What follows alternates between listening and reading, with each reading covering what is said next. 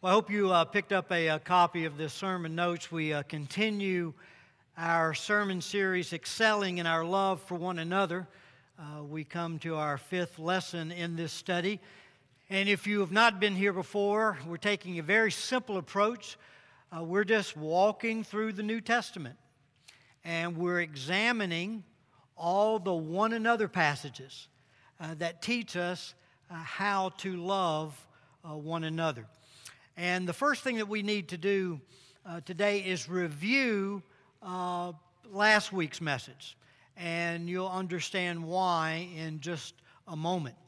And you'll notice there in your notes that first paragraph we examined last week, 1 Corinthians chapter 12, verses 12 through 27, where the Apostle Paul used the human body as an analogy on how God designed the church to function as the body of Christ on earth. Believers make up the many parts of the body with diverse gifts and functions. Christ, of course, is the head of the body, directing the body, and the Holy Spirit, of course, indwells the body of Christ to coordinate and empower the diverse members to function in unity under the direction of Christ the head. And we saw that Paul drove home three lessons. The first one is many parts, but who remembers? One body. Many parts, but one body. 1 Corinthians 12, verses 12 through 14, especially verse 12. The human body has many parts. Yes, it does. Many different members with various functions, but the many parts make up one whole body. So it is with the body of Christ. And then the second truth that we saw is, yes, many parts, but each what? Important. Many parts, but each important. No one in the body of Christ can say, they don't need me. No. If you are in the body of Christ, God has given you a unique gift. He desires you to function in the body of Christ with that gift, and we desperately need you. Paul wrote beginning at verse 15, if the foot says, well, I'm not a part of the body because I'm not a hand, that does not make it any less a part of the body. And if the ear says, I'm not a part of the body because I'm not an eye, would that make it any less a part of the body? If the whole body were an eye, how would you hear? Or if your whole body was an ear, how would you smell anything? But our bodies have many parts, and he's referring to the body of Christ now because it says God has put each part just where He wants it.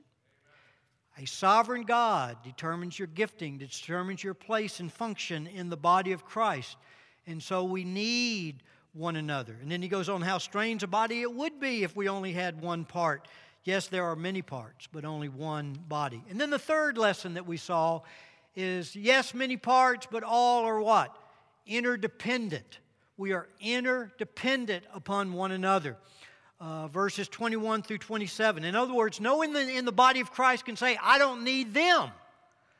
I don't need you. No, we need desperately one another. And we cannot function properly unless we are all exercising our gifts in a coordinated fashion under the direction of the head, empowered by the Holy Spirit. Verse 21, the eye can never say to the hand, I don't need you. And the head can't say to the feet, I don't need you. In fact, some parts of the body that seem weakest and least important are actually the most necessary. And the parts we regard as less honorable are those we clothe with the greatest care. So we carefully protect those parts that should not be seen, while the more honorable parts do not require this special care. So God has put the body together such that an extra honor and care are given to those parts that have less dignity. I mean, there's parts of the body we talked about this last week, you never think about until something goes wrong. And then you realize how important that particular part of the body is. Many of our internal organs, which we cannot see, which we never again even think about, but just let a problem occur. Let a health issue occur in one of those parts of the body, and we realize how important it is. And so he says, this makes for harmony among the members so that all the members care for one another. If one part suffers, what? All the parts suffer. And if one part is honored, all the parts are glad. All of you together are Christ's body, and each of you is a part of it. Now, here's the application we made last week. And this sort of just sums up, I think, the thrust of last Sunday there in your notes. Since you cannot separate the head from the body, an attack on any member of the body is an attack on Christ. And since all members of the body are vitally connected and interdependent on one another, to attack one another and bring division to the body is an act of what? Self-destruction. Therefore, instead of fighting with one another, we need to care for one another to ensure every member is healthy and effectively carrying out their function in the body of Christ. And of course, our one another passage, a verse for last week, was verse 25, and there should be no division in the body, but the members should have the same care for one another. See, it's just like my human body. I would be foolish not to take care of the various parts of my body. Not to do so is self-destructive, and it's same in the body of Christ. Now, the introduction to today's message. And here's the point. Today's message is significantly related to last week's message as we look at the two one another verses in the book of Galatians, which teach us, here's the key, how to care for one another in the body of Christ. So last week, we saw the fact that we're all important, we're interdependent, we're all vitally connected, we desperately need one another, therefore we should take care of one another. Well, the question then rises, well, how do we do that? How do we care for one another? And here in Galatians, we discover exactly how to do that. The two one another passages that we'll look at, focus on, is verse 13 of Galatians 5 that you see there in your notes. For you were called to freedom, brethren, only do not turn your freedom into an opportunity for the flesh, but through love, what? Serve one another. And then Galatians 6:2, bear one another's burdens and thereby fulfill the law of Christ. So in the larger context in which these two verses are found, we will discover 4 ways we are to care for one another in the body of Christ. And just rest assured, I won't finish the message today. We'll get started. I may only just get through the first point, and then we'll cover the rest of it next week. But before we move forward, let me just affirm the body one more time. What I will preach today and next Sunday, as we look at these 4 ways to care for one another in the body of Christ, you have taught me over the last 40 years plus. What I'm just preaching today and next Sunday, what you have taught me. And again, it's just another opportunity to me to express my deep, heartfelt appreciation to this church family and the many mature believers that we have that live these truths out. But of course, let me also challenge you, we want to what? Excel even more. We never want to become satisfied, content, but we want to continue to grow in love. And when I affirm us as a church family, I'm not saying we're perfect. I'm not saying we have not failed in some of these areas, but I can honestly say many of you have lived these truths out, and you have been my teacher, and I'm forever indebted to you. So, how to care for one another in the body of Christ. And of course, the first way is seen in Galatians 5, verses 13 through 15. We are to what? Serve one another. We care for one another by serving one another. Look at those verses 13, 14, and 15 there in your notes. For you were called to freedom, brethren. Only do not turn your freedom into an opportunity for the flesh, but through love serve one another. For the whole law is fulfilled in one word, in the statement, you shall love your neighbor as yourself. But if you bite and devour one another, take care that you are not consumed by one another. Now notice how verse 13 begins. For you were called to freedom. Freedom, listen now. Freedom in the Bible, always, without exception, refers to being freed from something to something else.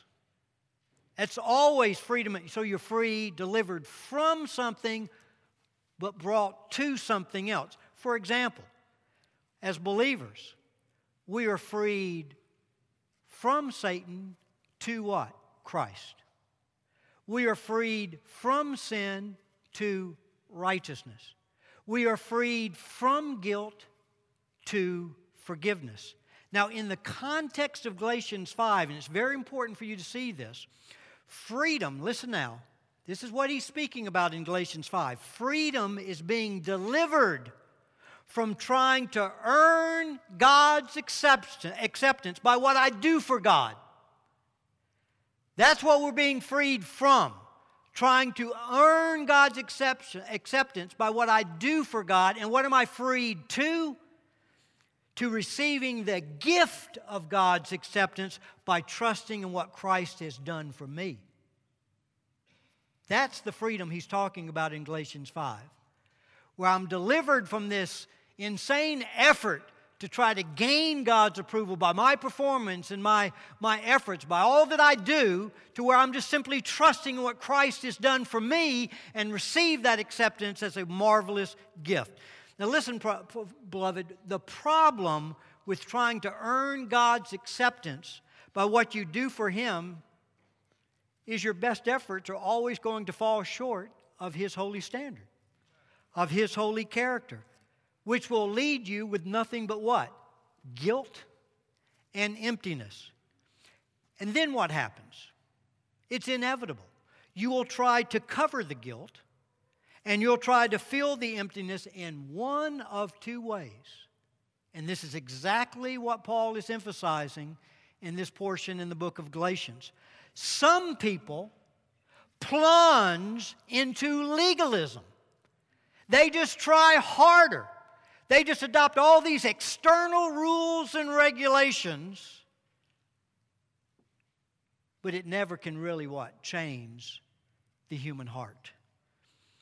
And then other people just fall on the other side into license, thinking, well, that by following their feelings, following their desires, they can fill up that void, that emptiness in their hearts. But listen, but whether you fall into legalism, rules and regulations, or whether you fall into license as following your feelings and desires, you end up in the same place, enslaved by the desires of your flesh and one futile attempt after another to fill the emptiness which only Christ can fill. That's why both are dead-end streets. And at the root of both is that problem. It's an effort of the flesh to fill that emptiness, an emptiness that only Jesus can fill. Now don't miss the fact that here in Galatians, Paul is addressing believers. Believers who had been freed in Christ. They had begun, he said, earlier in the book, so well. I mean, they had started the race great, coming out of the blocks, just filled with the fullness of Christ as they enjoyed their freedom. But now, they were being threatened by both legalism and license as a result of false teachers who had infiltrated the church. Now, what we need to see as it relates to this message is the impact that legalism and license has on human relationships, and especially in the body of Christ. It's absolutely devastating because both legalism and license, both of them, again, they seem so very distant, polar opposites, but there are so many common denominators. And one of them is they both try to use people to cover the guilt and fill the emptiness. Those who fall into legalism They become what? Dominated by pride. Trying to feel superior and therefore cover their guilt. Always competing. Always comparing themselves with one another in the body of Christ. Vying for control, which creates factions and divisions in the body of Christ. Legalism always produces that. Those who err on the side of license, they become eaten up with what? Selfishness. And I'm willing to go to war with others to get what I want. Because it's all about me. It's all about my wants. It's all about my desires, my needs. Now, going back to Galatians 5:13, we read, "Only do not turn your freedom into an opportunity for the flesh, but through love serve one another." In other words, once you've been freed by Christ, don't be foolish and go back into legalism or license, but instead, through love, serve one another. See, don't miss this. As we've already said, legalism and license are both rooted in fleshly desires and efforts to cover our guilt and fill the void and the emptiness. But when God frees a person from the guilt of sin to experience the joy of forgiveness through faith in Jesus Christ, and then God fills that person's empty heart with the all-satisfying presence of Jesus, that person cannot help to share with others out of the overflow of God's grace. Only when God is our portion are we truly free.